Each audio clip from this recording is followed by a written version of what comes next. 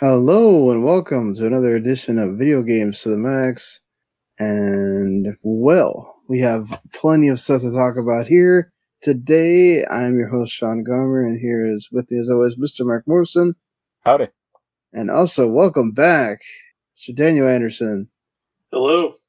As he is still excited about his Tennessee Volunteers surprising and upsetting the mighty Alabama Crimson Tide there over the weekend. So you will be seeing that logo the whole show here. Anyway, like as I mentioned, we do have plenty of things to talk about, including the Bayonetta 3 VA controversy, the Gotham Knights controversy that actually involves gameplay. We've got more stuff with Microsoft and Sony and the CMA. G4 TV has sadly been shuttered, and much more right after this.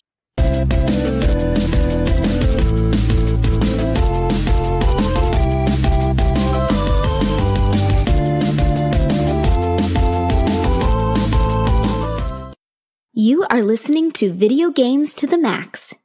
All right, so just to get it out of the way, if you've been listening to us for a while or this is your first time listening, we always appreciate you here. And if it is your first time listening, you can always watch us live on Twitch, on Twitter at W10 Network for both of those.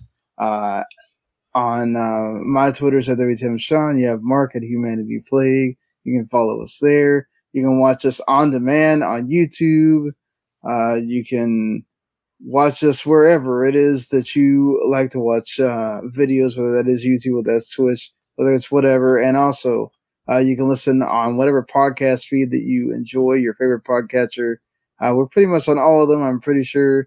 We got the Apple, Google, iHeartRadio, Spotify, Amazon, whatever it is that, I'm sure all those other things that basically use Apple Podcasts, Podcast Addict is the one I use personally, all of that. We're on there. So just search Video Games to the Max or search W2 Network in total, and you'll get everything we do, which includes Mr. Mark Radlich and his crew doing the Marvel Entertainment and movies and Star Wars stuff. They just reviewed She-Hulk. That's a pretty damn good review that they did as well, going through not like entirety, but they give their thoughts on the entire first season. So if you want to hear their thoughts, definitely you can go check them out on the YouTube or on podcasts, and definitely go listen to that Talk to Keiki as well if you want your anime fix. They just did their summer anime and top 10s for that season, and they've already started on the fall. They don't waste any time at all. So that being said, let's get everything going here, guys. I mean, Daniel, I know you're still on that high from the Tennessee win, but anything else been going on there? I've been working a bunch. I've been trying to play Terra Invicta when I have a little bit of time, but I've been working 50, 60-hour weeks the last few weeks, so it's been kind of difficult to squeeze the time in. All right. Well, definitely if Daniel has any extra thoughts, we'll get that in the What We're Playing segment. Mark, anything going on with you there? Fridge broke, so we're getting a new one soon. Oh, man. Yeah. Well, hopefully you're still able to find things to eat while your fridge is... Yeah. All right. Well, yeah, pretty much been working. We did a Hispanic heritage potluck thing at my job this week, so at least I didn't have to bring any food this week, which was nice. Got to save a little bit, but it was nice getting to eat different Latino countries' food. Like for me, being a Venezuelan and then also being with a Puerto Rican, I kind of get the mix of those two foods a lot. But it was, cool to get to experience all my other coworkers' food, where their families come from. And again, nice to not have to spend any money on food for a week, with how expensive things are right now. Like it's the land of good. Taco Bell. No, none of them. Nobody brought Taco Bell. So, but yes, let's get into it, guys. So first off, I guess we should probably start with some sad news. It feels like almost every time we're starting this show with somebody is closing their doors in the gaming media, gaming journalism land, and this time it's G4, and they haven't really been. I think they've hardly been around a year, if that. And barely. Yeah, Comcast has already shut the doors on the channel, on the YouTube and on the cable network. I mean, we kind of saw that this was going to be a difficult thing when they first brought this out, right? It was never going to be easy to come into a world where everything's so accessible. We already have so much gaming content. We have so many gaming sites, so many gaming content creators to kind of just come back with this brand that, yes, we knew it growing up. Yes, we consumed it, but are the people that consume gaming content now going to care about it?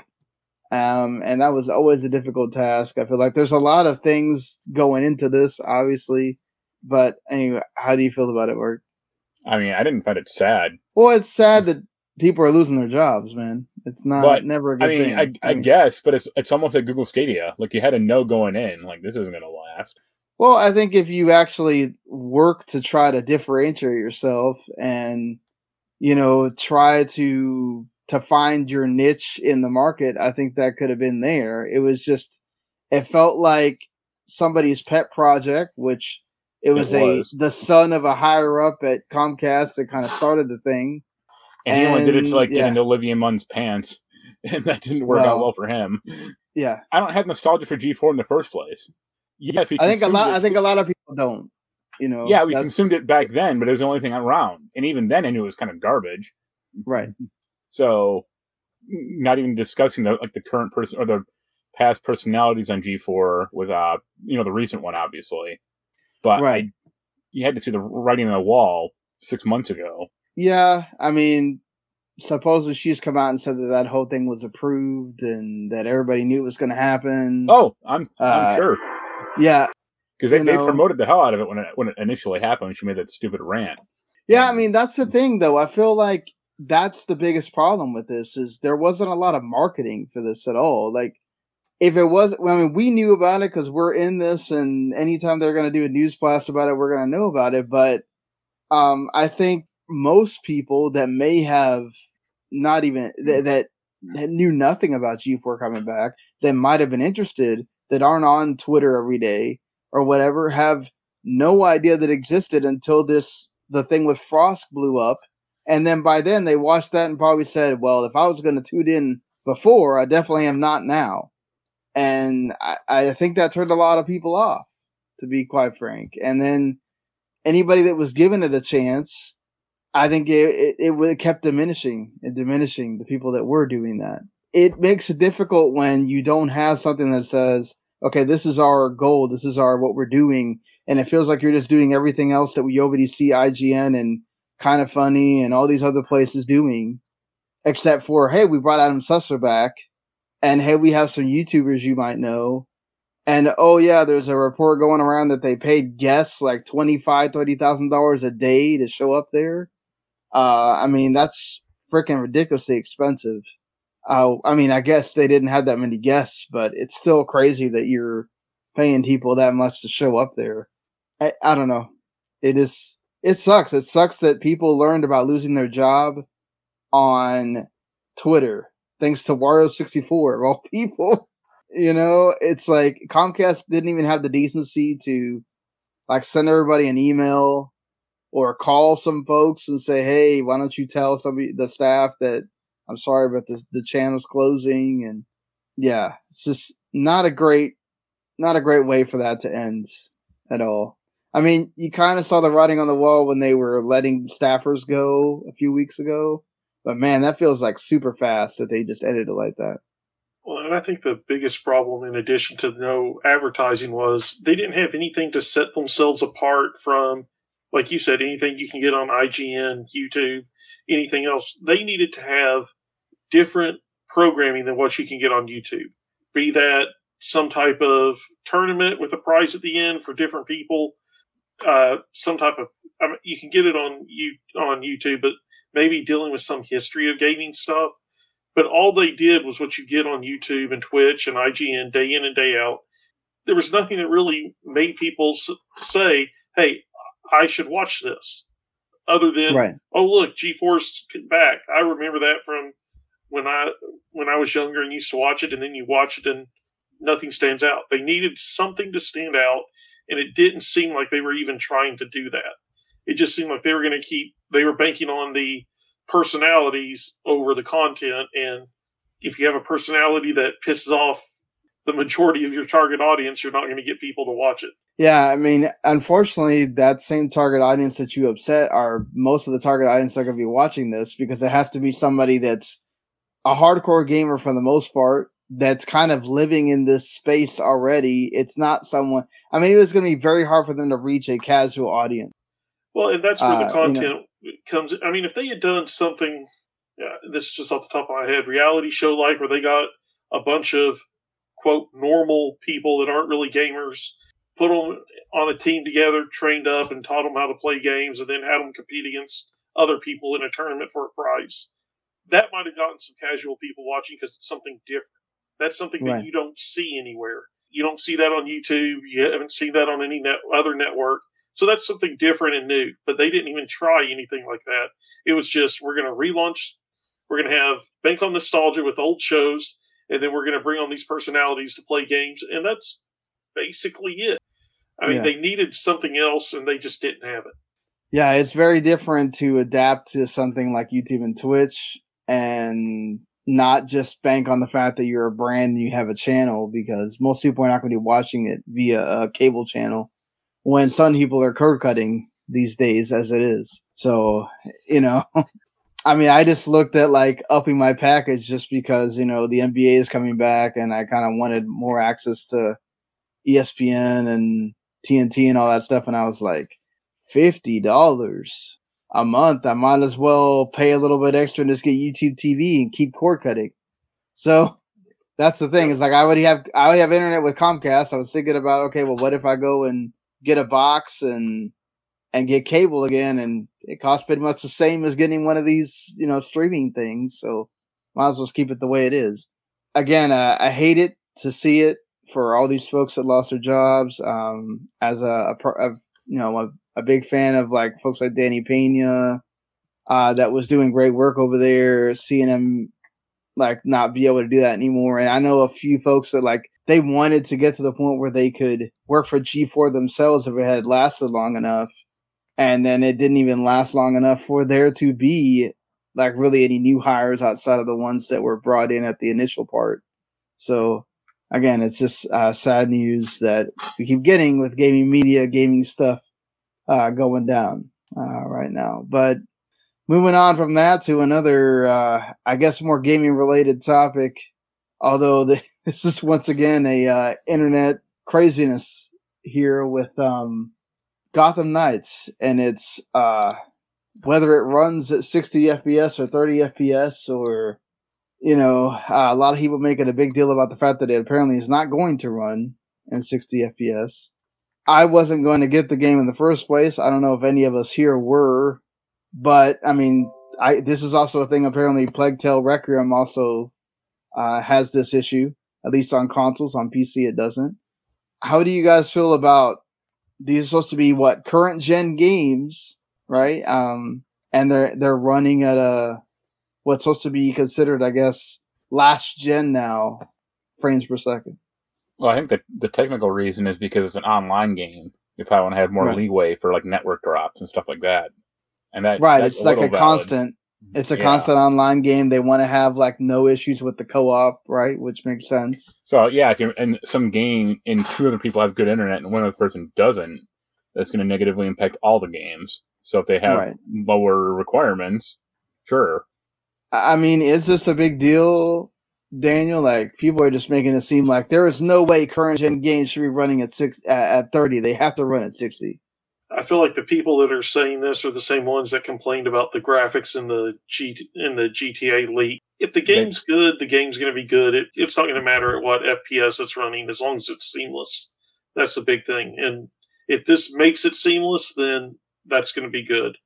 Yeah, I mean, that's the thing, right? Is, okay, you want it to have a performance mode, and I'll be honest, as someone that has both a PS5 and a Series X, do I try to run everything in performance mode to get that 60 FPS? Yeah, sure I do. Have I gotten to games running like that? Yes. Can I notice the difference now because I've seen so many games running that much? Yeah, I can.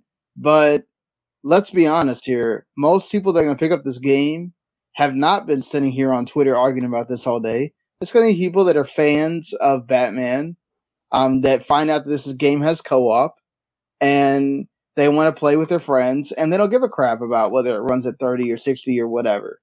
That's what this is focused on. Do you think that we'll get to a point in this generation where most big games like this will run at 60 and we don't have to worry about this? Or is this going to be you might as well get ready because you're going to have a lot more games running at 30? Well, I'd rather a game run a constant 30 than an uneven 60. Yeah, and I think as we get to fewer big online co-op games, like I'm sure God of War is going to run at 60. I'm sure the bigger releases that are mainly single player are going to run at 60. But if you have an online co-op game, you're going to have to run it at a lower frame rate just to make it constant. Yeah. I think a lot of people that also complain have no idea how game dev works, and then they're also expecting, miracles to happen and blaming all kinds of things. Had a weirdo game dev come out and start blaming the Series S and blame this and blame that and say that, because you have to have so many characters in the frame that makes it to where you can't. Listen, regardless of what they're doing, would you rather it run well, or you just want it to look say I have the 60 frames? Because that doesn't make sense. If this was a totally offline game like Daniel's saying, then sure, but you kind of need it to work. I mean, if most people buy this game and then it constantly screws up when you're playing with your friend and y'all don't live in the same place, you're going to want to return that, right? At the end of the day, that's what the experience is going to be, So, yeah. I mean, do y'all have any thoughts on the game at all? I mean, as people that have enjoyed the Arkham series, well, it's not connected to that. I know it's not, but I'm saying, and it is Batman. It's pretty dumb. Yeah. Well, I mean, I can guess what's going to happen in the storyline of the game, but I mean, it looks like it'll be entertaining. I've always been a fan of the Tim Drake Robin and of Grayson Nightwing, so I'll probably check it out eventually just to see how it is and play through it. I don't know if I'll have a bunch of people to play it with because I'm not able to set aside certain times to play it along with everyone else, but as long as it's fun, I'll enjoy it. I'm going to enjoy seeing some of the characters in the game that you don't usually see and get to control. I mean, I think that's the cool thing is they actually decided to make a game where you're not playing as Batman, you're playing as other characters, you get to experience those characters, and maybe it will be a much more well-received game than we're expecting.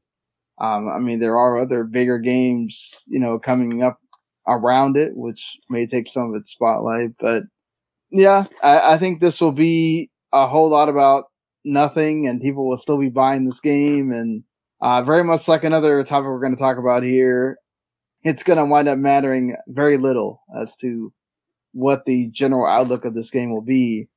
Let's move on to, I think, a game that Mark might care about a bit more, Bayonetta 3.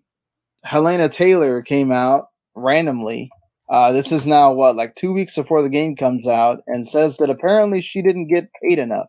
And that is why Jennifer Hale is now the voice of Bayonetta for Bayonetta 3. She was apparently offered $4,000 for the whole thing, which apparently that is actually the going rate for her union. So it's not like she was lowballed or anything. It's that she felt she deserved more, which, it is what it is. That's your choice. Jennifer Hale came out and elegantly said that, she basically decided to take this offer, and it has nothing to do, she has nothing against Helena or anything. Just, hey, it's another thing for her. And she has so many different voices on that she's done in her time. So, I don't think we know that the voice work's going to be great. And like, what did you think about this, Mark, when you heard of it? People, then she urges people to boycott the game, which kind of seems counterproductive to what you should be doing as the voice actor. But did she has a point, or? Yeah, I canceled my pre-order. All right, well, fair enough. Like she raises a bunch of points, and her position isn't unfounded, but there are questions I would ask her also, like what was the payment for the previous games, or she doesn't do a lot of voice work. Like right, she hadn't worked since 2014? Smash Brothers, like Brawl, or the Wii U one. That was voicing Bayonetta, which probably wasn't a ton because she's not like a primary character, obviously. But she has no other roles, essentially. Yeah. Like a voice actress I like, she has 34 roles in 2022 alone. And she voices like a lot of incidental characters in cartoons or games, but hey, it pays the bills. Right. I mean, but let's be fair. What you get, the royalties you get for cartoons and other media is way better than gaming. She's doing games also, or right. And okay, why can't Helena Taylor do game or do TV shows or cartoons? That's her choice, right? We're not. That is interesting as to why she has decided not to do other voice gigs to kind of supplement that. I mean, she raises a good point about should gaming voice work should be better thought of and better paid. I think that goes for a lot of things in gaming, period. I mean, the same thing is a lot of people compared it to game journalism as far as like you are on the bottom totem pole of what you get paid compared to other media.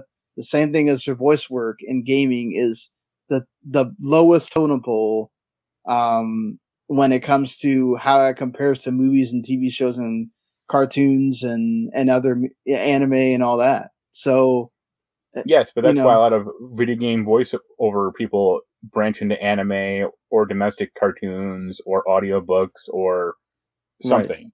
She hasn't done anything. Yeah. And like, do you think Jennifer Hill's getting $4,000? Probably not. Well, but hey, you know what? They said we're going to just go ahead and pay for somebody that has a bigger resume that is worth the money.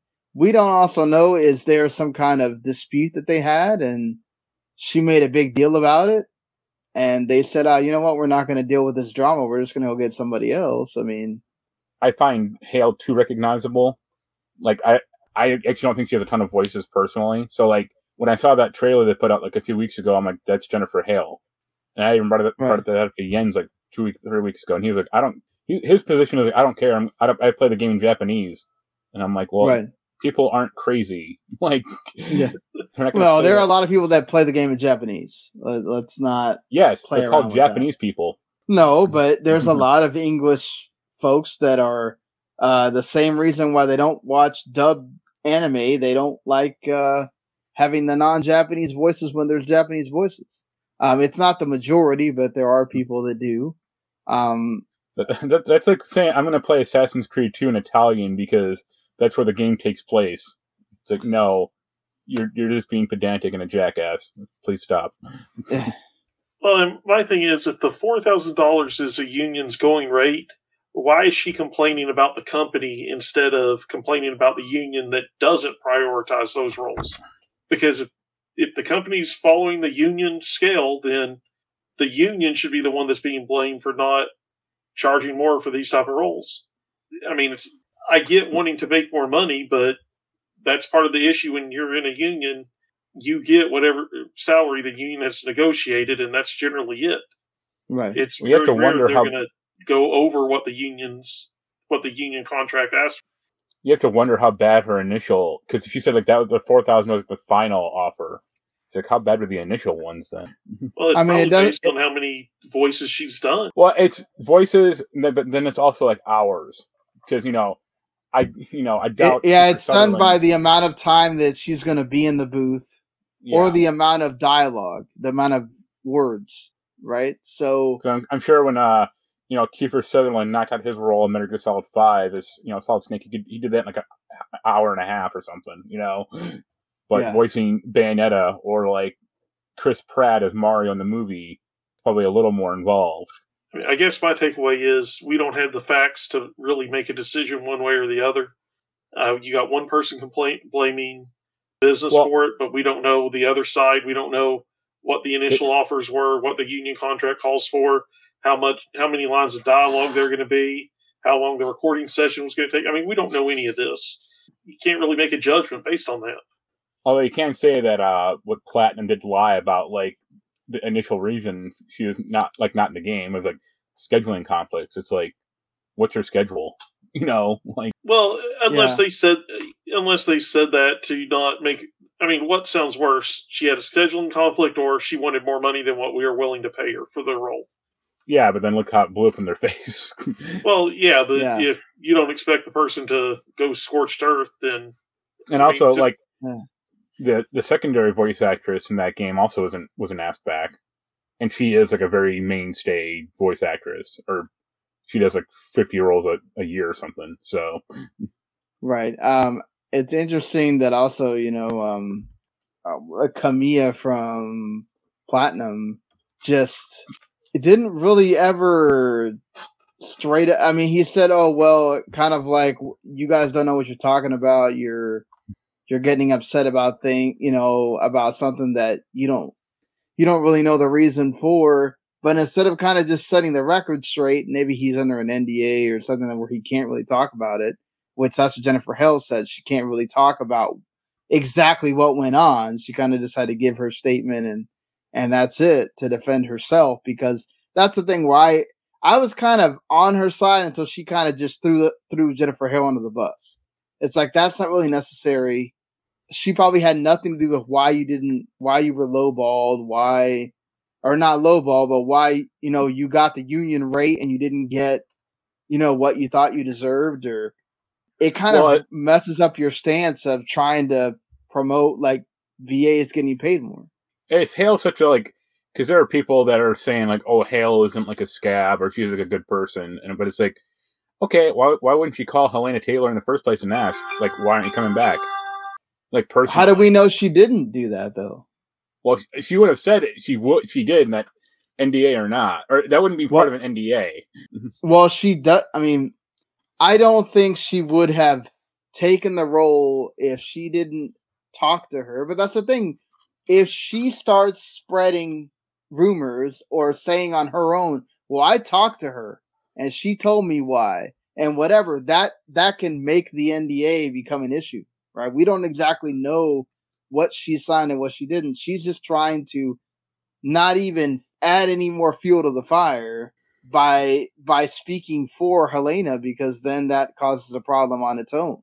The last thing you want is for her to make another video firing back at her, and then the entire perception of this game, at least online, is not great. I mean, the funniest thing is this whole boycott actually just led to more sales of the game. So, good job everybody for saying you're going to boycott, and then the first thing that happens is it's like the highest. It's sold out in like 4 different regions. Then you get the people that they're going to buy the game anyway. And listen, I'm all for that, but I don't think anybody donated a charity, which is what she was supposedly saying that she wanted people to do instead of spending money on the game. But quite honestly, the devs are a much bigger part of the game than whatever the voice actress is. And I don't think it's fair to hurt the devs over this controversy, non-controversy thing. Whatever reason you decided to cancel your pre-order, Mark, that's fine. I didn't pre-order, but I'm probably going to pick it up because I want to play the game, and that's cool. Whatever. I mean, do you want to give a reason as to why? Is it because of the... Yes, but it wasn't. Well, it actually wasn't her video. Like I said, I knew about this like 2 or 3 weeks ago, and that kind of soured me on it in the whole. Because if you just retire from the role, that's one thing. I mean, voice actors do retire or leave on their own, or sometimes not. But I mean, yeah, I don't. Well, like I said, I don't particularly like Hale that much, so that kind of. And the other voice actress, I do like quite a bit. And hearing her say, like, I got dumped from the game also, it's like, well, way to show loyalty, I guess.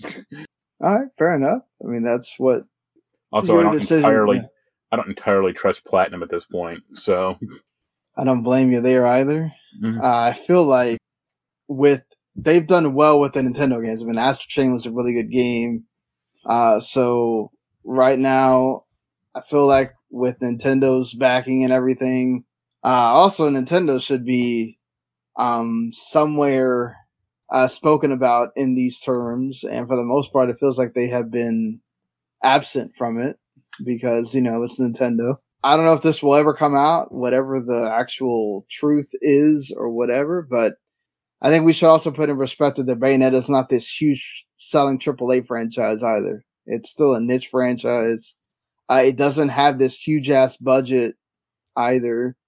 I mean, it has probably a bigger budget than whatever Sega gave it on the first game, but any closing thoughts you guys want to give on the game? I mean, do you guys think the game is going to perform well as far as, I guess, reviews? Or I mean, if history bears out, it should. But like I said, Platinum has had a rougher go of it the past 2 years than previously thought. Like, they used to be like a one good game, one bad game type of studio, and not anymore. I think, to be fair to them, that was also not entirely their fault. There's also Square Enix involved in that too, if we're referring to Babylon's Fall. Yeah, but the other Square Enix game was Nier Automata, so yeah, I mean, that's what I'm saying though. I think maybe that's and not I don't think totally... I don't think it was entirely Square, because Platinum was like, "Oh, we still want to make a live service game," and it's like, why? You didn't lose enough money in this one? Like, I mean, because it's until proven otherwise, that's what makes money. Well, it's been proven otherwise. So, but there are successful live service games, so somebody's gonna think that they can do it until the ratio of Valorant or crap like that or Fortnite is a tad smaller than the likes of Babylon's Fall or Final Fantasy: The First Soldier. Yeah, but if you can show that you have experience in making those type of games and the infrastructure behind it, that might get you a better shot at making the next one. Because whether we like it or not, that seems to be where a lot of companies are going with franchises now. They want to try to get these games as service so that they can keep milking whatever franchise they're going to use as much as they can. Yeah, everybody wants to have a battle pass. Everybody wants to have the next... if they can't have the next big shooter, they're going to try to have the next Fall Guys or Rocket League or something, and until we find a different pivot, which hopefully happens soon, because, but that's the thing, problem is that if you look at where everybody is making their money, these big publishers, right, at least the big Western ones, it's in live service. So, or having a continuous multiplayer, or having something that you can keep just updating to kind of be able to fund those other things. But you just said Western studios, not Eastern. Eastern studios haven't done this, except for Genshin Impact. Somebody's trying, right? They want to do 12 of those things. You'd imagine one of those has got to stick, right? They cannot. Microsoft is trying and not succeeding with Halo. I'm sure Destiny 3 will be fine. That's probably their only sure bet at this point. And that's a matter of diminishing returns. And even that, yeah, exactly. All I see is as many people that are kind of still playing it. There also seems to be a lot of people that are just kind of I don't know, I kind of feel like I'm getting to the end of the road with Destiny here. So there's that. But yeah, it is what it is for this. That being said, you did mention it. Square Enix had to shut down Final Fantasy VII: The First Soldier. They also shut down one of those mobile pixel art ones. I think it's the Brave, I don't know which one it is. They have 3 of them. Brave Exvius and something else, and they also kind of shut that down as well. So what's weird is this didn't even last a year, the First Soldier thing. The whole time they announced this, I was like, was anybody ever asking for this? I mean, I feel that way about most game development. Games coming out. No, but I'm just okay, the other Final Fantasy VII stuff that they've shown, okay, there's reasons, right? Okay, the mobile game that goes through the whole series and kind of has the better graphics and all that kind of stuff. I can see why you're making that. Crisis Core, you can see why they're making that. right? But this, nobody asked for this. It felt like an offshoot of the Final Fantasy 15 multiplayer mode, which no one cared about then either. Right. They wanted to have their own battle royale. Why not use Final Fantasy 7 for it? I guess if there was one of the Final Fantasies you could have done this for, it was this. Oh man, it's Final Fantasy 4. Yes, exactly. They should have said screw it and made a SSX tricky game sequel with Final Fantasy 7 characters instead. Get Cloud snowboarding once again.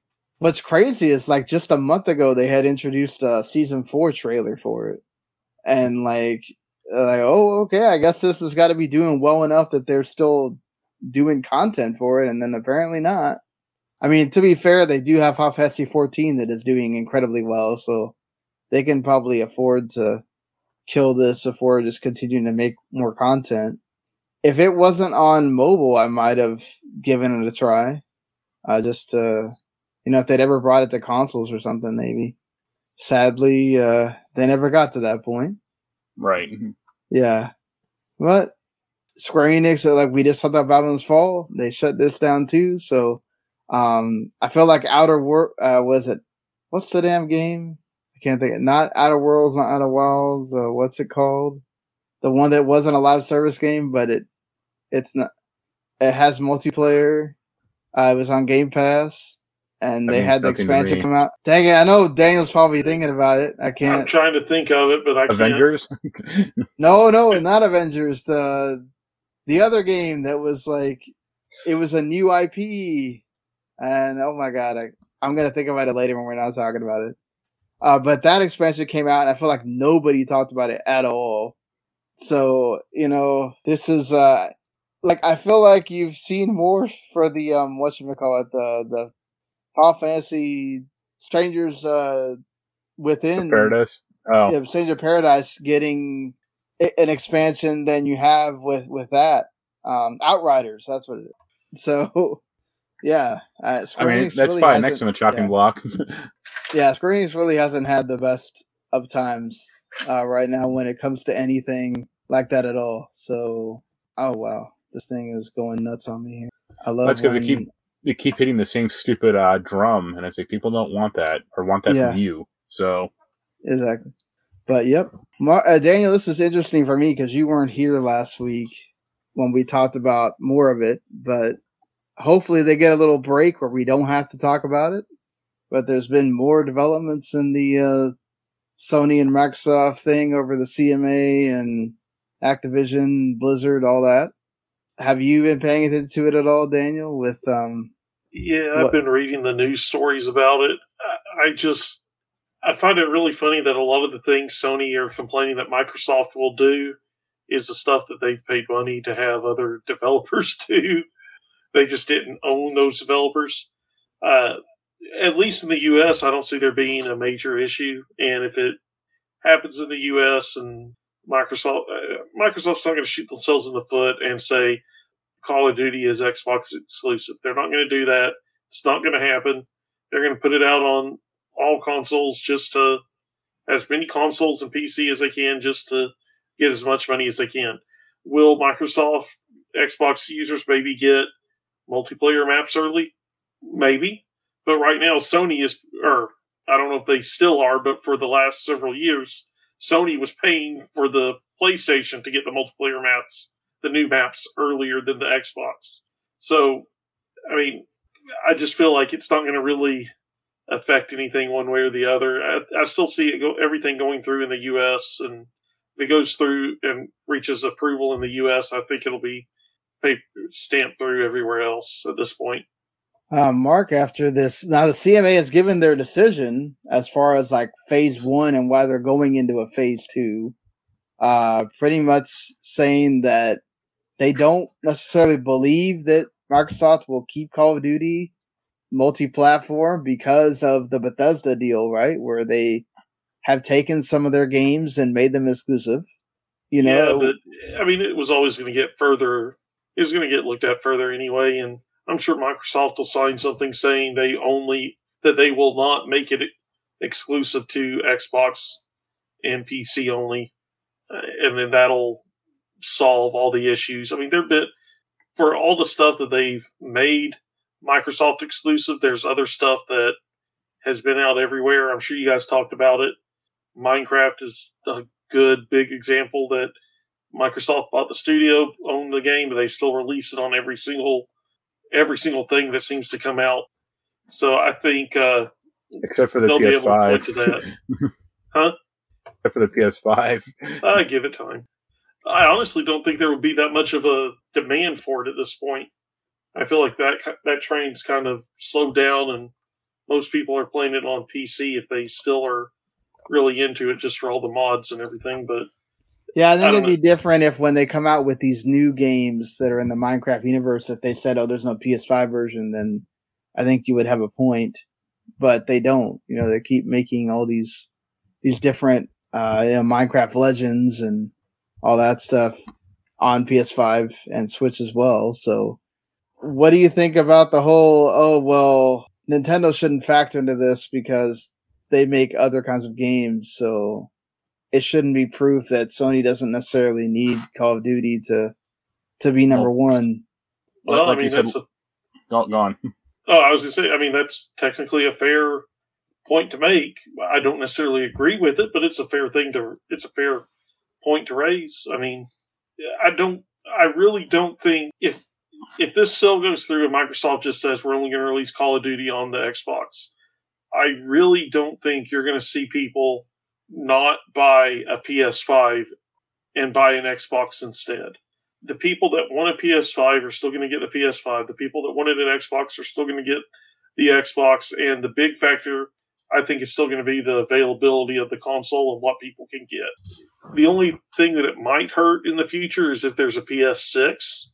But again, if we have something similar to what we had this generation where both consoles were hard to get, most people are just getting whatever they could get. I mean, if they wanted the new gen console, they were just getting whatever they could find, whatever they could order. I mean, I don't know of anybody that said, I'm going to get a PS5 because I want to play Modern Warfare on the PS5, and that's it. It's always, I want to play God of War. I want to play Last of Us. I want to play all the Sony exclusive games. They're not talking about playing multi-platform games on it as the main reason why they decide to buy that console. Yeah.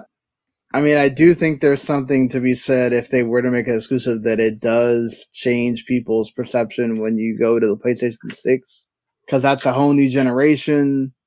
If Microsoft can make a big deal about it in the marketing, right, and say, well, we got Call of Duty over here, and Sony doesn't have that, I mean, that's if Call of Duty is still a big thing by then, because, you know, you can eventually get diminishing returns on a franchise that comes out pretty regularly. Yeah. You know, it's not like you can say what you want about the sports franchises, but there's always that inherent thing of, well, it's another year. There's players that are not in the one from last year that are in this year, so I want to get it. Whereas, like, Call of Duty, eventually they start feeling the same, even though they just change the paint on it or whatnot. So I'm kind of in your boat as well, but I also kind of wonder, like, why doesn't Microsoft just come out and go, okay, we'll do that? I guess I get why they're not, because they don't want to show their hand immediately.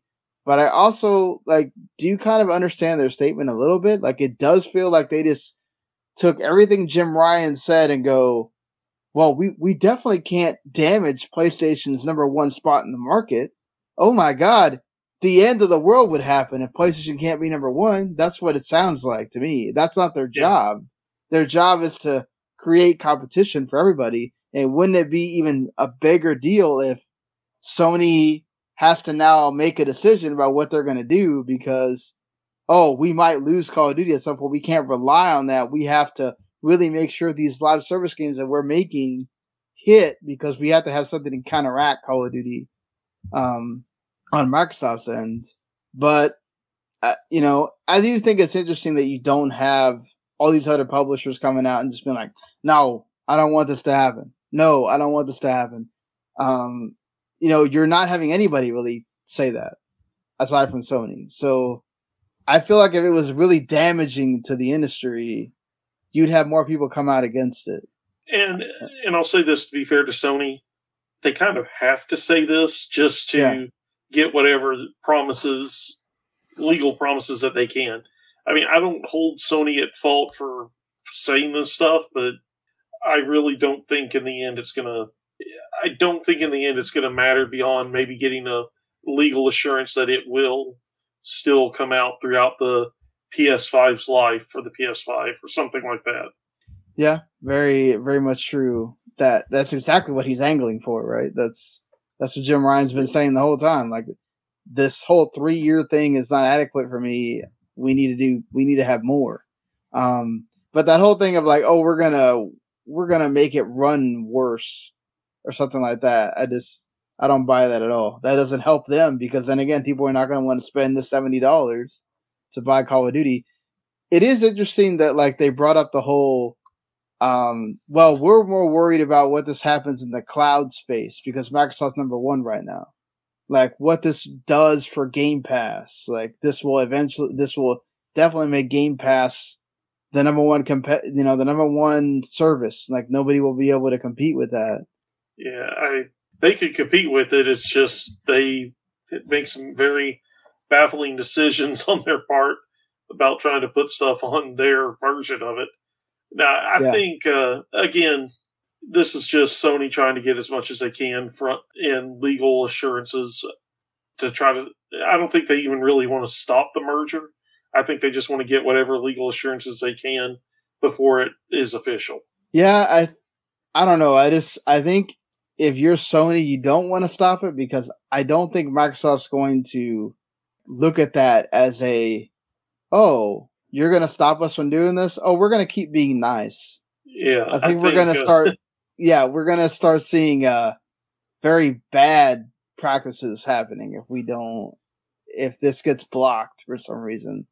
I don't think we want to go back to the whole... I really don't want to go back to that, where it's like, let's blast about how this game's exclusive and that game and this game and that game and this game. And it's like, oh my God, really? Like, I get this is kind of Sony's practice and everything, but I'd rather it kind of just be from Sony's side and not everybody's screaming to the high heavens about how this game and that game is exclusive to their console, like it was in the Xbox One PS3 generation, it felt like. So, the less speaking of... 360. Yeah, 360. Yeah, that's right, 360. Yeah. But yeah, it's just...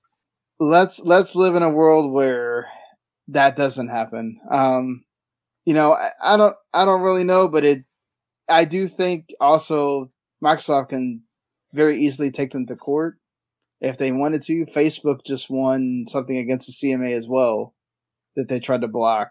So I think that would be very detrimental to the CMA and their standing if we got to the point where Microsoft took them to court over this thing and they lose. So we'll see. Again, this is going to keep being a thing. Hopefully not weekly, because I'm kind of getting to the point where I'm kind of over it as well. You're exhausting the talking points on this. Yes, let's move on from that stuff. Hopefully for a while here. But hey, some actual maybe good news happening, and pretty much like a day after this, Konami is going to have direct or their own version of a state of play or whatever just for Silent Hill, Mark. I mean... I can't wait for the all-new Pachinko machine. Oh, come on. There's no way they're doing this event for a Pachinko machine. You're right. It's going to be 3 Pachinko machines. I won't doubt that there is a Pachinko machine involved, perhaps. But there's got to be something like game-related, right? Like Silent Hill, game as service... mobile game. Multiplayer focused, 4-on-1, one player gets to be Pyramid Head and you get to hunt down the Silent Hill survivors. Good luck seeing through the fog. Man, I hope it's the Silent Hill game that people have been waiting on. The dating sim? No, not the... How interesting would that be, right? That's what I'm waiting on. I mean, think about that. You just date all the different monsters. Silent Hill. It's like Fire Emblem. So, that being said, No, I think if this starts a good run for Konami where they're actually going to announce games and that they're returning back to game development, I'm all for that. They definitely have franchises, especially like, Castlevania that Mark loves, that if we could get more more games in those franchises, and Silent Hill, a lot of people have been waiting on. I know Randy's excited. Also, there's a Resident Evil showcase the day after, as well. So that's helpful in this whole revamping of horror game franchises that is happening.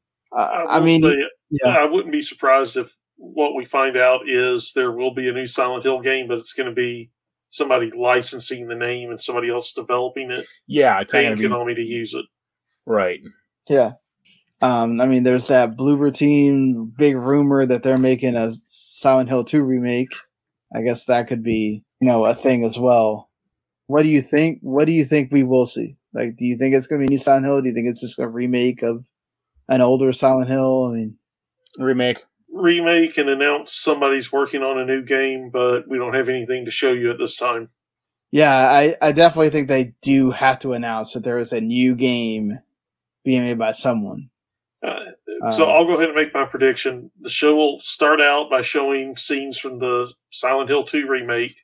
You'll get a quick blurb on somebody's making a new Silent Hill, but we don't have anything we can show you right now. And then you get 3 new pachinko machines. And they spend 90% of the direct on the pachinko machines. You forgot the last part where they announced Silent Hill 3, the movie. I thought about saying they were going to do a new movie, but I think they're going to just let that rest for now. It wouldn't be out of the realm of possibility here with everybody decide that they want to do some kind of show or movie. I could see a Silent Hill show being developed sooner than a movie, and I think it would fit. It would work a little bit better because you'd be able to tell a longer story in a show, break it up more. But somehow Lance Reddick gets cast in that as well. He goes from Resident Evil show to the Silent Hill show. Yeah, as long as we don't let any of the people involved with like the actual creation of the Resident Evil show be involved in this one, I think we're good. The actors and actresses maybe, but not the actual like writers and all that, because you don't want to repeat of that. But hey, I'm all for this happening. I could see an actual anthology or like a collection. That would be cool. That goes down with what Konami's been doing, right? Doing collections. Right. Like here's all the games, and now they actually all work up to, the Wii one. Like here you go.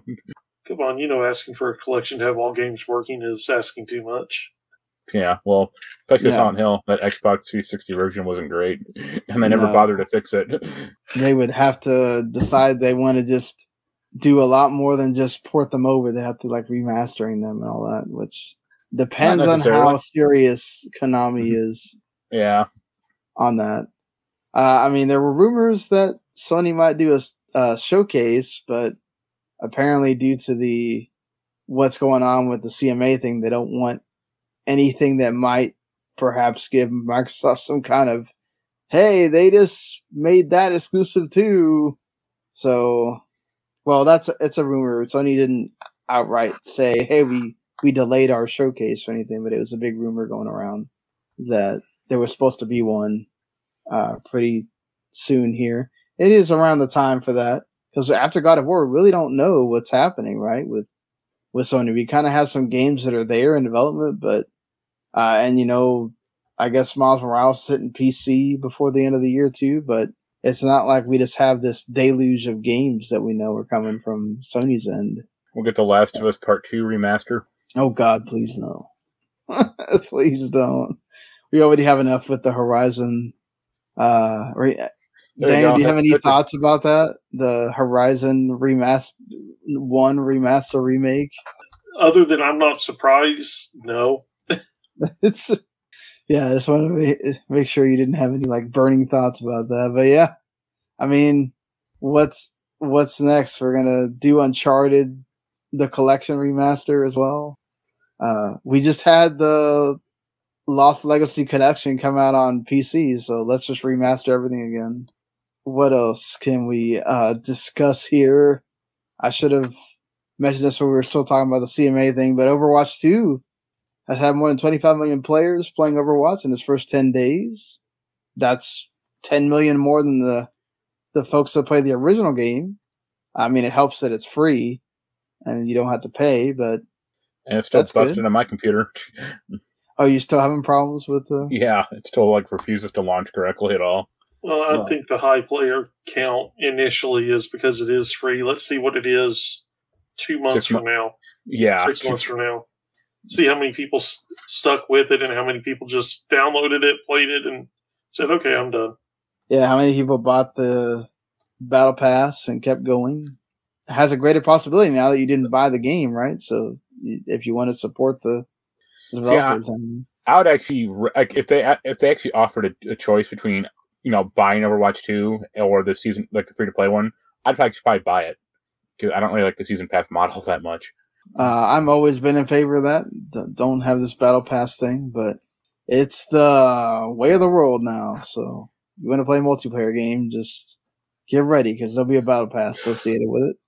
Modern Warfare 2, going back to that, apparently that phone requirement thing's only going to be for PC players. So that's good, at least. If you're playing on console, you don't have to deal with that. Well, yeah, because they can more easily ban you from a console or, just ban your account. Right. Yeah. I mean, do you feel better about this now, Mark, that, you don't have to worry kind of, about... because I'm not gonna play it on the PC, so I was like, all right, Right. It doesn't affect me that much. I still think it's kind of lame, like especially if you have a history of playing those games cleanly before. But I get it. Yeah, I mean, I kind of understand it. I don't know why they had to go to the whole point of making it like, oh, well, you can't even use a prepaid phone, because not everybody can afford to have T-Mobile or Verizon or whatever. I mean, there's people that just have these prepaid phones because it's cheaper for them. So you shouldn't exclude them from being able to play a big game like this, but at least it's a lesser amount of people that have to deal with this, but it still sucks for the PC players, I wonder if there's people that were going to buy it on PC that just said, nah, I'm not now. Maybe that's it's a minority at the end of the day, but it still affects the people that could have bought that game, so that's Yeah. In a not necessarily that surprising, considering how things have been going for Ubisoft at times. You have great news, like apparently Mario & Rabbids 2 Sparks of Hope is getting awesome reviews. And then you get stuff like the Splinter Cell remake director is already gone. They completed his task. What more do you want? David Gravel, the director of that Splinter Cell remake, has left Ubisoft there 11 years. I mean, to be fair, that's a long time. He did work on Ghost Recon Future Soldiers. He worked on Splinter Cell Blacklist, Assassin's Creed Unity, Far Cry 5, 4, 5, and 6. I mean, what do you think? That game is cursed. I keep on wanting it for so long, and then that's what you get. I feel like if they tried to make a new Splinter Cell now, it's just going to feel like Assassin's Creed, where stealth is important again, and less parkour. Yeah, I mean, well, they made a big deal about it, almost a year ago now, like that. This was happening, and what people wanted is... Yeah, they also announced that Splinter Cell VR thing, though, and look how well that turned out. Yeah, that's another thing entirely, I feel like, with the Splinter Cell VR. So it kind of sucks to see that. But, I mean, if there's any series that people have just been, like, clamoring for, it feels like from Ubisoft, like, you keep making Tom Clancy stuff, but it's not Splinter Cell. And then it's all garbage you don't care about, like that Battle Royale that got canned like 2 years ago. I mean, I feel like the problem with doing a new Splinter Cell is that stealth games just they're just not a big thing now that they used to be. I mean, it used to be Burger King had a stealth game back when they were really big. But, no, I mean, you're wrong. Burger King had the best stealth game. the stealth king. Sneak King. Sneak King, that's right. But I mean, like Assassin's Creed started moving away from making stealth a requirement in a lot of missions and everything. It's just... Right. I feel like people just don't... The majority of people, let me just say that, because I know there are some people that love stealth games. The majority of people just don't want stealth games. I mean, how many times did we hear? We used to hear people beg for a new Thief game over and over. I want a new Thief game. I want a new Thief game. I want to sneak around. It was realistic. But they made a Thief game and it wasn't good. So right, yeah. Like, I mean, people love the Dishonored games. Yeah, and I like Dishonored, but I got frustrated with. I mean, some of the stealth missions. If you do not play a game constantly every day, you lose. Yeah, you get rusty edge on some of those. Yeah, and it makes it hard to advance in the game. It's the same reason why I don't play some of these Elder Scrolls and games like that, because I don't have the time to play it on a regular basis, day in, day out, and maintain the high level of ability to not die constantly.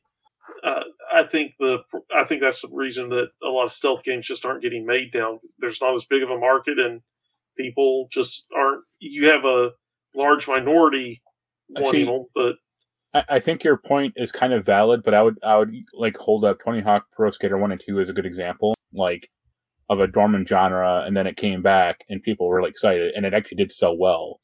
Like there hasn't been like a traditional stealth game for a while. Yeah, I mean that's true. Yeah. I mean, if Konami said they were announcing a new Metal Gear Solid, people would. No, they would. Excited. Yeah, because Kojima's not there. But I mean, yeah, that's different. If they did. If they got him back, then yes. Yeah. But that's the only way. Because look at Metal Gear Survive. Okay, but that was totally different, though. That was just trying to shoehorn multiplayer in there, and that didn't work. So, like, I think they made like a big budget stealth game that could be like, look at Hitman. Like that does really well. Yeah. Yeah. I mean, it's not my type of game, but they've made 3 of them and they've kept going. So. Yeah, I mean, but Hitman is, that's the one that is like really carrying the baton right now. It's always up for like Game of the Year when it comes out. I mean, people loved Hitman 3. The Goose Game, right? That also helped with that. So I feel like there's not this like it's not an overwhelming genre, right? But it's out there, and Splinter Cell could contribute to. If it's done well, I think a lot of people could be excited about like playing a stealth game again. I would hope Splinter Cell does well if it ever does come out. But I think it depends how it comes out, or like what how it's built, or like Yeah, I mean, I have nothing against it. I played the original. I loved it. I don't see that being. I see that being a hard game to make in today's market right now. Yeah. And that's fair. And how do you make it different and not just we're bringing back Splinter Cell and it's the same game but looks better? How do you do something new with it? Yeah. Replace the voice actor. Yeah. Oh, speaking of old games, EA is following the same kind of trend that we've seen Ubisoft doing, where they're going to take down the online services for some games that people aren't really playing that much anymore. Army of Two, the 40th day, Army of Two, the Devil's Cartel, ceases in a few days. You get Mercenaries 2, Command & Conquer Rattler 3, Command & Conquer 3 Trivium Wars. You get Onrush, Mirror's Edge, NBA Jam on Fire Edition. NBA Jam is still really good. Gatling Gears and Shank 2, which is also a really good indie game. That ends next year. January 19th. The same day I think Stadia ends. I don't know. These are big losses for anyone particularly. The only one. I mean, these are the console versions, so it's kind of who cares. But many of them are PS3, 360 also. Yeah, but like Red Alert 3, like that's a kind of a co-op game, right? So that'd be kind of a bummer. But again, like the PC version still probably work fine. So, or NBA Jam, like it'd be nice if they brought that out again, or here's a modern version. I would love for EA to get to do that again, but those ones they brought out apparently didn't do well enough, and they're like, not gonna worry about it. I don't think they were really known, No, definitely. I think a lot of people, unless you just love that series, they should have been airing. They should have been airing commercials for that thing during NBA games. Yeah. like having players play like, oh, like this is my character in NBA Jam, like I'm on fire or something like that, and get a couple players and show them a commercial of them playing the game. Yeah, I mean, it feels like they really could have factored in that and then said, "Hey, let's try to make this a big deal on the return," and then just nope, like let it just sit there, and it kind of sucks because like both it and Blitz coming back would have been amazing. Well, Blitz was always going to be handicapped though. Yeah, you're not going to get another Blitz with the concern about even the arcade 1-up Blitz machine is fucked up. So yeah, I mean that's because they had to like make it it couldn't be what it once was because the NFL was now like paying attention to it and paying attention to the way it was perceived, and so which kind of sucks. But yeah, I still have cool memories of Blitz the League, even though yeah, but that was like an unlicensed game though. But that was still a cool game. Yeah, I mean it was the closest you were going to get to like the old Blitz, and I love that like bone crunching like stuff that would happen. Steroid shooting up, all the hallmarks of an NFL game. Right. I'm sure Lawrence Taylor is probably like, "Oh, why did I get involved in that again?" But money, Yeah. Well, definitely money. But I'm just saying, like, I think he kind of didn't like the way that it brought out the darker side of how he used to be when he was a player. So yeah. The check still cleared, so he's happy. That's the point, I guess, at the end of the day. Is there anything else you guys want to bring up here before we get to what we're playing? Or? Nope, not game related. Okay. Fair enough. All right, so you talked about, is there anything else you want to say about Invictus? Or just, it's a lot of fun. It almost feels like it's two games in one that you're playing simultaneously once you get to space, because you have to worry about what's happening on Earth and what's happening out in space. But what is it called again, just for people that Terra Invicta. It's currently on early access on Steam, and it's a 4X game. It starts with aliens the planet of Earth discovers aliens actually exist, and you get 6 or 7 factions that each have their own approach to it, and you're competing with all the resources on Earth against the other factions to develop technology, to get to space, to colonize planets, and to stop the aliens if they're evil from accomplishing their mission. Once you get into space, you're dealing with space combat and everything else, but you're still also having to worry about what's going on Earth, even though you're in space. So it's almost like it's two games at once. What you're looking at now is basically what the Earth version is like, where you're trying to gain control of various planets, and then as you zoom out, you've got this section of space that you can deal with in the solar system, and you build your own vessels, you try to have battles in space with the aliens. Those battles are very physics driven. So, yeah. I mean, it's a fun game, and it almost feels like it's multiple games or two games in one, because you got what's going on Earth, and then you have what's going on out in space. But it's fun. I'm enjoying it so far. I'm just starting to scratch the surface of the space combat, but I'm looking forward to it. Is it actually like detailed, the space combat, or is it? Yeah, I mean, it's fun. It's detailed, but I've seen what I've seen people talk about is basically because of the way the physics work, and you're better off in any type of space combat just having missile boats, because the missiles can fire and home in, whereas you might not be able to get this nice, neat battle set that you're seeing right now. Those are kind of hard to get everything lined up to where your weapons get a good shot at the enemy vessels. Missiles make it a little bit easier.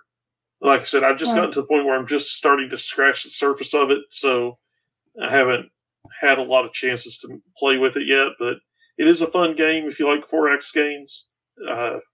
Go check it out. Doesn't have a real major development staff or publisher behind it, but it's definitely good and it's worth checking out. Yeah, shout out to Hooded Horse for sending us a code for Daniel to review there. Yeah, and also for 2 years ago in the last EA, sitting down and letting us talk with the developer and getting some information firsthand. I think the reviews of it are still up on the website if you want to go check it out. Mark, anything? Yeah, I played two things. I checked out the Warhammer 40,000 Darktide beta that happened over the weekend. It sucked. It sucked. Okay. It didn't run well on my computer at all. It looked like ass. Even if it played well, like it's a Left 4 Dead, or like it's a co-op shooter, like 14 member shooter. It's incredibly not clear about instructions or like where to go. Like, I only played one mission because that's about all I could stomach for the game, honestly. And it was like, you're going through this like forge because it got corrupted and you got to kill a bunch of, Chaos Marines or whatever. And like the first part of it was like, find the holy like forge, or like find something in this building. So it started with us like coming out of an elevator into this like map that's basically like a big H, like just one hallway and then two kind of smaller hallways. And me and the other team members spent a good 15 minutes looking for this goddamn thing. And enemies would occasionally come out and like attack us, but not really. And then finally, one of us figured out you had to go back in the elevator and like hit the action button. And it's like, why the fuck were we in this hallway then? Or why did it dump us in here if we had to use the elevator to progress the mission? Like, we didn't activate anything in the hallway. It was like, you have to find this item, but it's in the elevator. Yeah. And it's like, what? Who did this? Or like, what? Why did you do this? Yeah. And it has a whole bunch of like movement and stamina systems that aren't implemented well. Like sliding around, like no one is doing that at all in the game. Or like, you can get behind cover, and I'm like, okay, or I could just not. Also, you don't need to get behind cover. No. We all did a run out of ammo at one point though, and it's like it's like, all right, well we all got shovels, so I guess we'll just use this crap. But yeah, I played a round, and that was enough for me. So yeah. The other game I'm playing is something called Astragalus: Curse of the Stars. It's like like if Dark Souls and Immortals: Phoenix Rising had a baby. Mm-hmm. Like the heroine looks just like from Immortals: Phoenix Rising, like plucky young Greek/Roman character, or like mythical character. It has a lot of Dark Souls combat, but it's not like stupid hard. Like I don't think I actually died once in the game. It's fun, or it's okay. It's not that challenging, but it's fine. The funny thing is, you only have 6 weapons. They're like weapon archetypes, like sword and shield, spear, magic staff, and the game kind of tells you like, oh, you're supposed to like experiment with these, but it's like, well, I mean, I might, but the inventory for this stuff is like pretty bad. So I'm just going to stick with the daggers because that seems to work pretty well against everything. So, I mean, so you're saying the Dark Souls combat's not hard, which that's right. Good. Like it has a stamina system for like rolling and dodging, but not for attacking. And it seems to actually, and you have like special attacks kind of. You can use 2 weapons at once, or 2 weapons, like you alternate between weapons. It's like open world or whatever, like Immortals? Or? Yeah, kind of. Like it's kind of, it is more like Dark Souls, like the first one maybe. Like you have like a hub area, and then you can kind of go to like different spokes along it. Like, now I'm in this like one town or like one area different from somewhere else.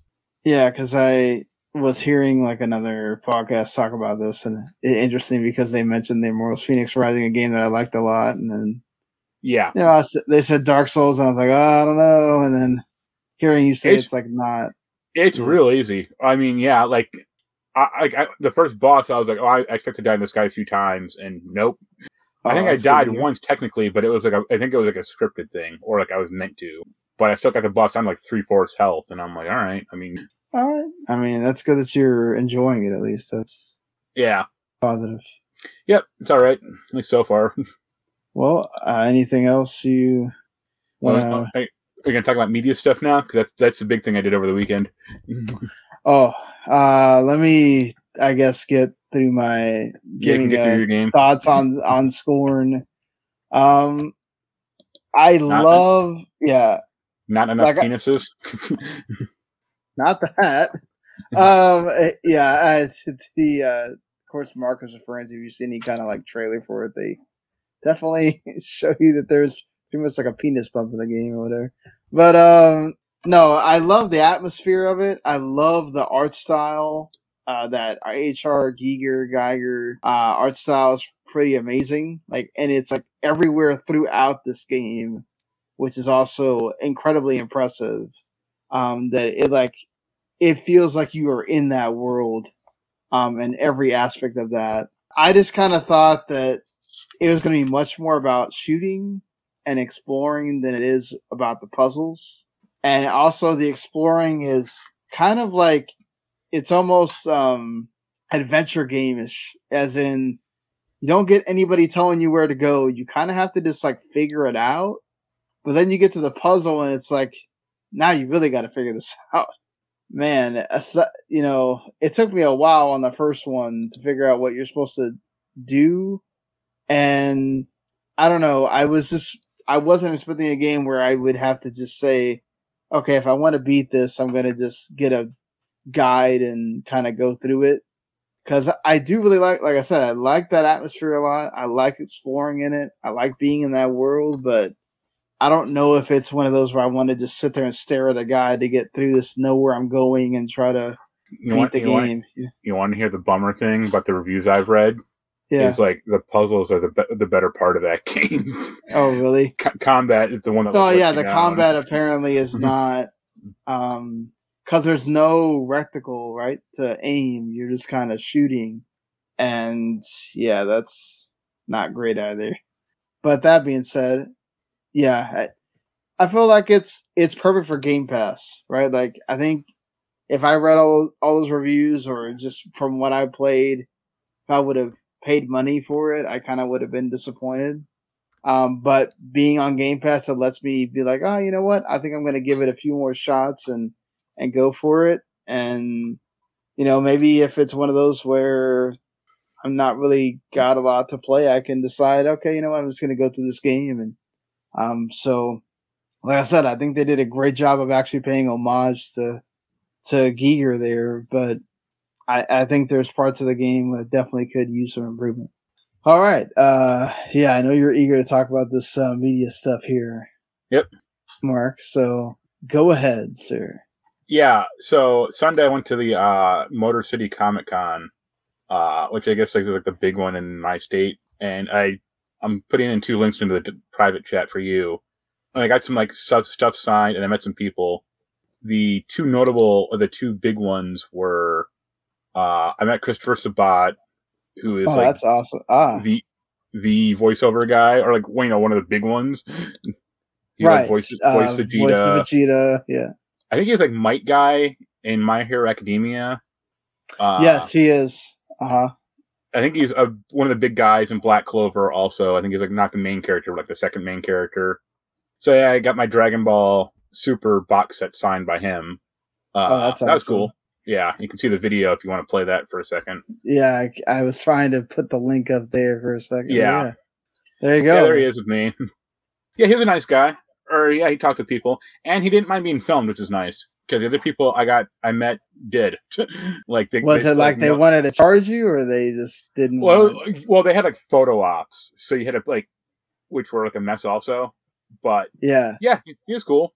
But the more important one for us is the next video, because the other 3 people I met, and I couldn't meet the 4th one unfortunately because he was a huge slacker. But I met, and I got this signed my Doctor Who box set by Alex Kingston, Karen Gillan, and Matt Smith. Oh, that's awesome! Nice.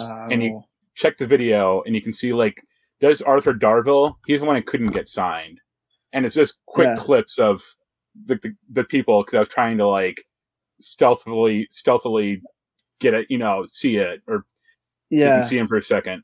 And like she's the worst. Karen's like the worst because I had like from like way back, so I zoomed in like crazy. and it looks terrible. But yeah, I can see the long distance that you're having to. Yeah, like she's like there. But yeah, that's all really nice. And I met them all, cool. or except for Arthur, because I think he had like leave early. There's also very poorly managed for like time wise, but right. Yeah, it was a very cool event.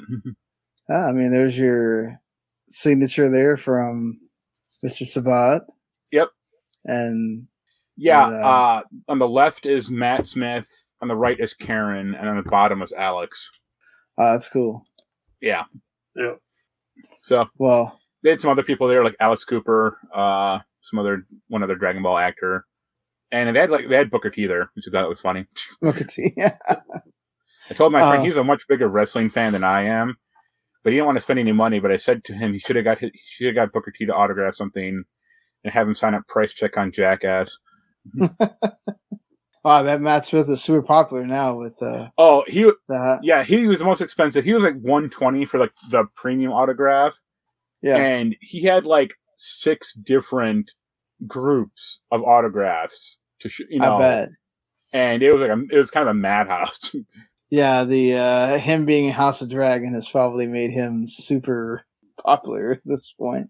Yeah, I'm sure next year it'll be like double because for sure. Yeah, it was pretty cool all around. That's awesome that you got to go, and we got some video and pictures there. Yeah. I don't know what y'all want to talk about media wise. She-Hulk was terrible. I disagree there with you that it's yeah, but you're wrong, so it's fine. I know. I think it had some good individual moments, but as an overarching story, yeah, I think it failed very badly. Yeah. Go on. Well, just from the writers saying, so from the beginning, they build this as a Marvel legal sitcom, and the writers had no problem and constantly talked about how they had no idea about the courtroom scenes, how to write them. They didn't bring in any lawyers to consult or anything else. They just wrote it. We watched Law and Order. We know how to do this. Yeah, and I mean, just the story was bad. It honestly felt like we're going to throw a bunch of random moments up against the wall and hope that that's enough to get people interested in the show and get them watching it. The story just was not good overall. That's my problem. And like the whole Kevin thing, it's like, okay, that's I guess like a somewhat funny gag, but as like the conclusion of the show or the season, like it's no conclusion. No, not at all. Like a problem of the show is like Titania, Jamila Jamil. She's like doesn't have a character. You don't even know her name, or like no backstory at all, except for like she punches through walls occasionally. That's it. Well, yeah, and I think it was supposed to be she's obsessed with She-Hulk, but didn't come across at all. She got leveled in one punch in the first fight, right? In the courtroom. Yeah. And then in the second fight, she falls on her face, breaks her own teeth, and runs away. Right. So it's like, how much of a threat is she? Yeah. And like the whole intelligentsia thing, it felt like very half-baked. So I don't mind, like, I think the actors are fine for the most part, even though like half of them weren't there for most of the show.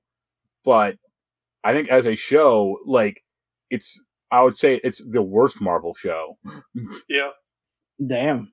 And it's a bummer because I really like Mark Lynn-Baker. He was pretty good as her dad. Yeah, I mean, like I said, it had some good moments, but it just felt like there was no overall story. Yeah, there's no cohesion or no overall plot. And them going like, I saw an interview with like the creator, and they're going like, "Oh, we anticipated the trolls like hating the show," and it's like, why didn't you just make a good show in the first place? Or I think as a character, I thought She-Hulk was, but that's the thing. It's like it is much more about She-Hulk than it is about anybody else. Yes, you don't get any kind of development between anybody but She-Hulk, basically. I get that, but I thought I thought she does She-Hulk really well. Both parts of it, whether it's Jen Walters or She-Hulk. I think they do a great job of really telling you about some of the issues that women face in just, these kind of settings. it's a comedy also. Like, let's not forget about that. But it's okay, if it's a comedy, why isn't it funny? You guys didn't think it was funny. I laughed at quite many parts of watching these episodes. Like, I watched it with other people that are not these huge Marvel fans, and they laughed as well. Well, who is the show designed for? Or who is it? Like, the show should have been written for its target audience, not for the writers themselves. Well, and if you laugh once a show, does that really make it a comedy? Yeah, I would say I maybe got like one laugh a show. Yeah, but it's like that's not great, or that's not a good batting average for a show that's billed as a sitcom. A comedy sitcom. I mean, that's the thing. If they had billed it more as I think the problem is they tried to address a bunch of issues. Again, throwing stuff up against the wall. They try to address a bunch of issues, and they veer from trying to be serious about it to comedy. And it just made nothing seem important. It seemed like there were no stakes to hardly anything because, I mean, they try to bill something as important and then they make a joke about it and then they drop the issue. Yeah, the whole like blood thing. It's like, oh, this was the main plot point for 3 episodes, and then it's thrown away at the end. Yeah, like the show should have been either like an actual serious show, like Scarlet or WandaVision or Captain the Falcon and Winter Soldier, or should have just been super campy. Yeah, but it played this middle line that didn't please anyone. I wouldn't say it didn't please anyone. I liked it. There's funny people that did like it. I don't think it's like this absolute terrible show. There have been worse shows. I mean, this. Like, which of the worst Disney shows has there been? Are we the Marvel shows? Not Marvel, Disney. Because you could say, I don't watch a lot of Disney shows, so I can't tell like you. Disney plus Marvel, like WandaVision, Loki, Miss Marvel, like. I think they're all kind of in this. I mean, I think Loki's up there as one of the best ones. Like, you can say, like, oh, the Inhuman show on ABC was a terrible show. But that's I don't count that because I'm talking about since Disney Plus has been around. Yeah, I just kind of think that they're all in the same sort of smorgasbord. Other than Loki, really stands out as a great show. WandaVision had its parts where it lacked as well. Like, it's not like it was perfect. Yes, but I think WandaVision was able to, like, they had a plan. Going forward. They definitely did have a plan. No. You can say, like, parts of WandaVision did drag, and it's like, yes, but also, like, the aesthetic of the show is interesting, or, like, there's a central mystery that they addressed at the end. The thing is with She-Hulk, it's like, it's really a progression of her. That's all. The problem is that it's all about her. That's it. That's the main issue, and I totally get you guys with that. I've never said that there was this great character writing for everybody else on the show. No, there wasn't. Like, literally, it's if you don't like Tatiana Maslany as She-Hulk in this show, you're not gonna even care about the show at all because that's it. There's no reason to watch the show outside of her. And then bringing in cameo, I don't think she did bad. I think there was not a good story for her to do. I mean, you talk about it was her progression. She really regressed during the show. She starts out as being able to control everything, being on top of everything, and then she just regresses and more and more. But that's stuff the point, wrong. Though, that she has she has times where she does lose control. But then, like, it's these moments that are supposed to be impactful and serious are thrown away with random jokes about it, and there's no consequences to it. It's just like, well, oh look, it's hard for her to be She-Hulk and date. Or it's hard for her to date, period, because she feels like she's got these two personalities. Right. And the whole thing is thrown away with a random joke about how bad all the people that she met on online dating is. Yeah. It feels like the progression that I see where they wanted, I see what they were going for, but I feel like it didn't stick the landing, and it just, all the stakes were wiped away. It peaked at the end. It peaks at the end with Daredevil showing up, and then I liked that last episode a lot. You guys didn't. That's fine. But I think it feels like it's setting up. See, like, that's the thing is, like, the other ones feel like they were setting up much bigger things. right? Whereas this just feels like we're setting up this one character for something that we have no idea when we're going to get something else for this down the line. Whereas, like, all these other shows outside of Moon Knight, which we don't know when Moon Knight's going to really show up again, WandaVision was directly setting up Doctor Strange 2, Miss Marvel, which I liked a lot, that also had a lot of people that didn't like it, apparently. It had, I mean, I haven't watched it, but it actually had like good ratings or good reviews, right? Like across the board. Yeah, I watched parts of Miss Marvel. I still have to go back and watch it. My thing was, it was definitely made for the target audience were younger than me. Oh, definitely. Yeah. And I could see where that would appeal to them. I could see where some stuff was good, some stuff wasn't. It definitely felt like something you could watch on the Disney Channel. Yeah, I mean, I watched 3 episodes, and I'm not saying it was bad. It just wasn't my target show. But I still think that was better than She-Hulk, or at least the first 3 episodes I saw. Now, I feel like, and again, talking about the last episode, I feel like there were good scenes in the last episode. There were things I liked about it. I liked seeing in it. There were other things but overall, I just felt like as a whole, the individual parts did not work in a satisfying resolution. The only moment I laughed in the last episode was when Titania says, like, "Hi, Daredevil," and he showed up. And that was kind of like, just because of her delivery. But it's like, that's not a joke, really. It's just... Yeah. I mean, I chuckled a little bit at the family scene with Daredevil there. I laughed at that also, but just because of the terrible CGI for the Hulk son. Well, yeah, that was. I wasn't even going to talk about that. I was just going to go with just the interaction with like the family members and Matt Murdock there. That was humorous. Yeah. But then, hey, we're going to introduce this one character in 5 seconds, and that's it. That was just kind of like, really? Why?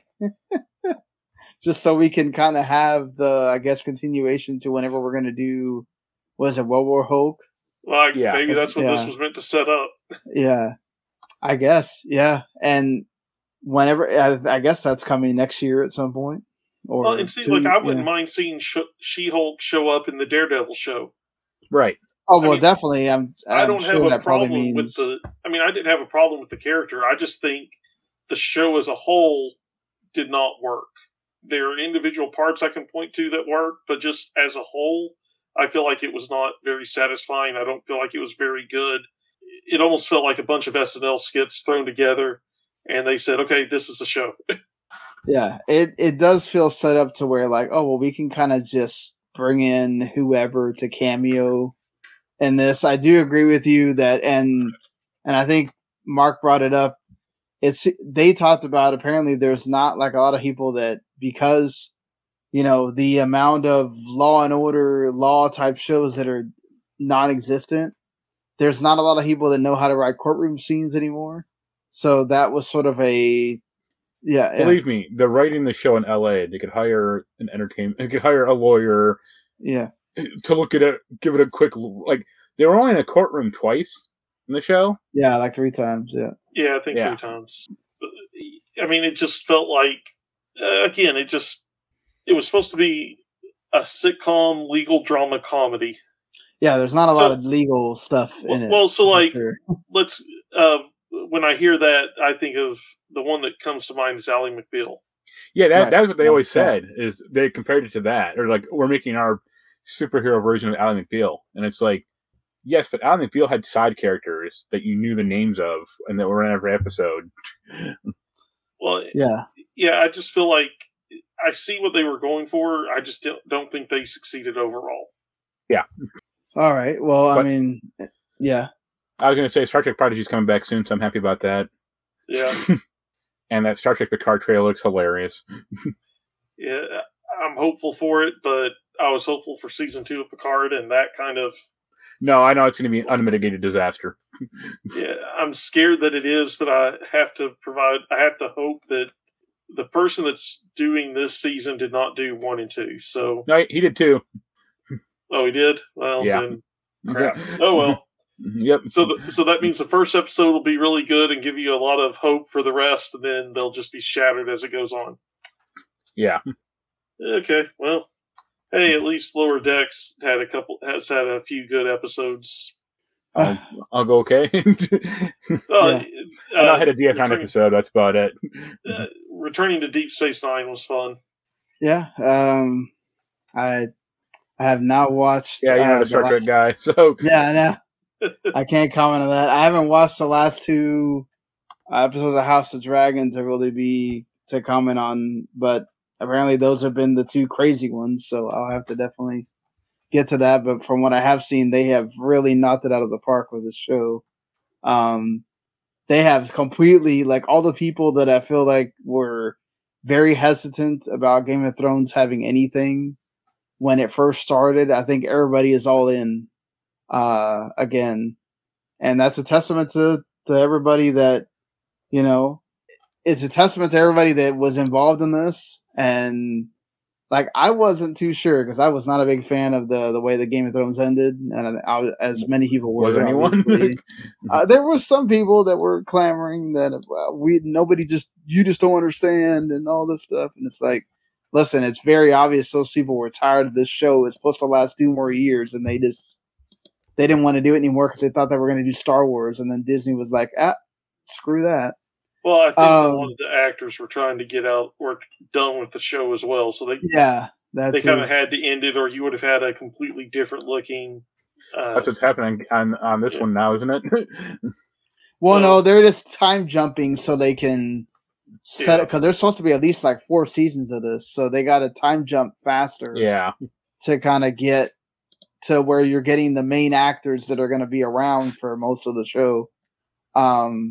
But yeah, it gives me a lot of faith in whenever they do the Jon Snow show and everything, that they're going to do that right as well. So I'm excited. I'm excited for this finale that's going to happen next week, and we'll see how they're going to end it. So for at least for that season 1. Real quick, just to go back to Marvel, Werewolf by Midnight was awesome. Yeah, I haven't seen it, but I've heard nothing but good things. Yeah, I've heard good things as well. Yeah, I enjoyed it. I want to say it's only like an hour long. It's not even a full-length movie, but it's good. Yeah. I mean, it's good. It's entertaining. I enjoyed it. It's supposed to take place in the cinematic universe. I didn't really see a ton that connects it, but that's fine. Yeah. I mean, it was good. I enjoyed it. Good Halloween horror episode. That's cool. There's some Marvel rumor that they're trying to get Robert Downey Jr. back for the other 2 Avengers movies. I mean, doesn't one of them, like, in the comics, it involves the old Avengers, so they kind of have to, right? I mean, well, it's involving Kang. He's a big time traveler, so, you know. But isn't there a part where, like, the old Avengers, like, show up against the new ones? Maybe, so who knows? Yeah. Well, there was Secret Avengers where you had doppelgangers of evil versions. They were really Skrulls, but nobody knew who they were. I mean, you could have them show up for that. Honestly, I'd be happy if you just have them show up as an AI. Right. Yeah, it would be cool just to see him again. And it fits the character. Have you been? I still need, like, now that She-Hulk's done and now that House of Dragon's going to be done, I'm probably going to actually sit down and try to watch Andor. Yeah, that's my take. I wanted to wait till I just wanted to watch through all the episodes, and I'll probably go through it. From what I've seen, it apparently gets better as it keeps going, so that's good. Because, yeah, that first episode has not made me like want to go back to it again. But every time a new episode comes out, I keep hearing better things about it, so that's a positive. Archer just ended its 13th season. I thought it was pretty good. Yeah, that's good. They'll have more? Yeah, I think they are going to have at least 15 seasons right now. Everybody's under contract. Okay. Oh, wow. Yeah. I mean, this was like 8 episodes in the season, so it wasn't a ton, but it was still fun to see the characters and watch Archer figure out how to deal with the loss of his mother. That's always a show that I've, like, somebody, I've always said I'm going to watch. I think I watched, like, the first season at one point, and then I never went back to it again. So, but, yeah, I mean, did y'all see about the whole Cartoon Network Studios apparently got shut down or they got merged with something else, right? Yeah, like Supposedly. WB, animation, like whatever. Yeah. I mean, it sounds like Cartoon Network's kind of done. But that's a good example of why streaming doesn't work, because like people had those TV shows on Amazon Prime or Amazon Video that they bought and they got yanked from their account. Yeah, I mean, it sucks that like it seems like that's mostly what WB is targeting, or not WB, Discovery is targeting. Is like, let's go kill all the cartoon shows. It's like, damn, really? Like, I guess more people should have been watching them, because that's all that they seem to be shuttering is the cartoon shows, and I guess some of the HBO Max original stuff that wasn't doing well. But this merger doesn't seem to have panned out very well for. I don't have a lot of high hopes for that Clone High reboot they were talking about. Well, from what I've seen about the merger, AT&T basically dumped a bunch of debt onto Warner Brothers before Discovery, the merger happened. So when the merger happened, Warner Brothers itself was under a ton of debt. And so they had to start cutting costs and saving where they could. Otherwise, they couldn't even afford to run the studio. So I kind of put this more on AT&T than I do Discovery at this point. AT&T are the blame for a lot of things here. Not to mention having crappy cellular service. But that's neither here nor there. All right, so I think that's it for this week, everyone. You're seeing this, you can go play the Phoenix Plague Tale Rec Room, which that seems to be getting mixed reviews, unfortunately. Yeah, one review's pretty nasty about it. Yeah, that sucks. I was hoping it was going to be one of those glowing games that I will be excited to play on Game Pass, but hey, it is on Game Pass, so you can go play it on there as well as the other systems as well.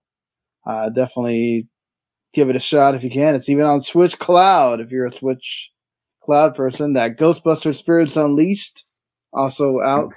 The game that Greg Miller wants, no one else. Yeah.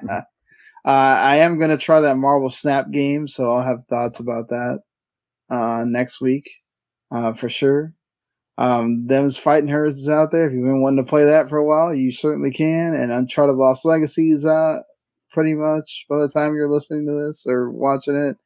Batora Lost Haven is an indie game I've been sort of interested in. It's an action RPG that kind of reminds me of Prince of Persia a bit, with like more of the action stuff. So, been kind of waiting for that one as well. I think Vampire Survivors is leaving early access as well. So that's also on Game Pass, I think. And yeah, another Warhammer 40,000 game is coming out too. So we got like 4 a year. So yeah, why not? And then of course the game that we all should be supporting, Persona 5 Royal, which of course already have. Yeah, Mark has already been doing that, but now you can go play it on Game Pass and Switch and PC as well. Definitely go do that. I don't know if I'm gonna go back to that or not, but it'll be there tempting me, I'm sure. And Gotham Knights as well.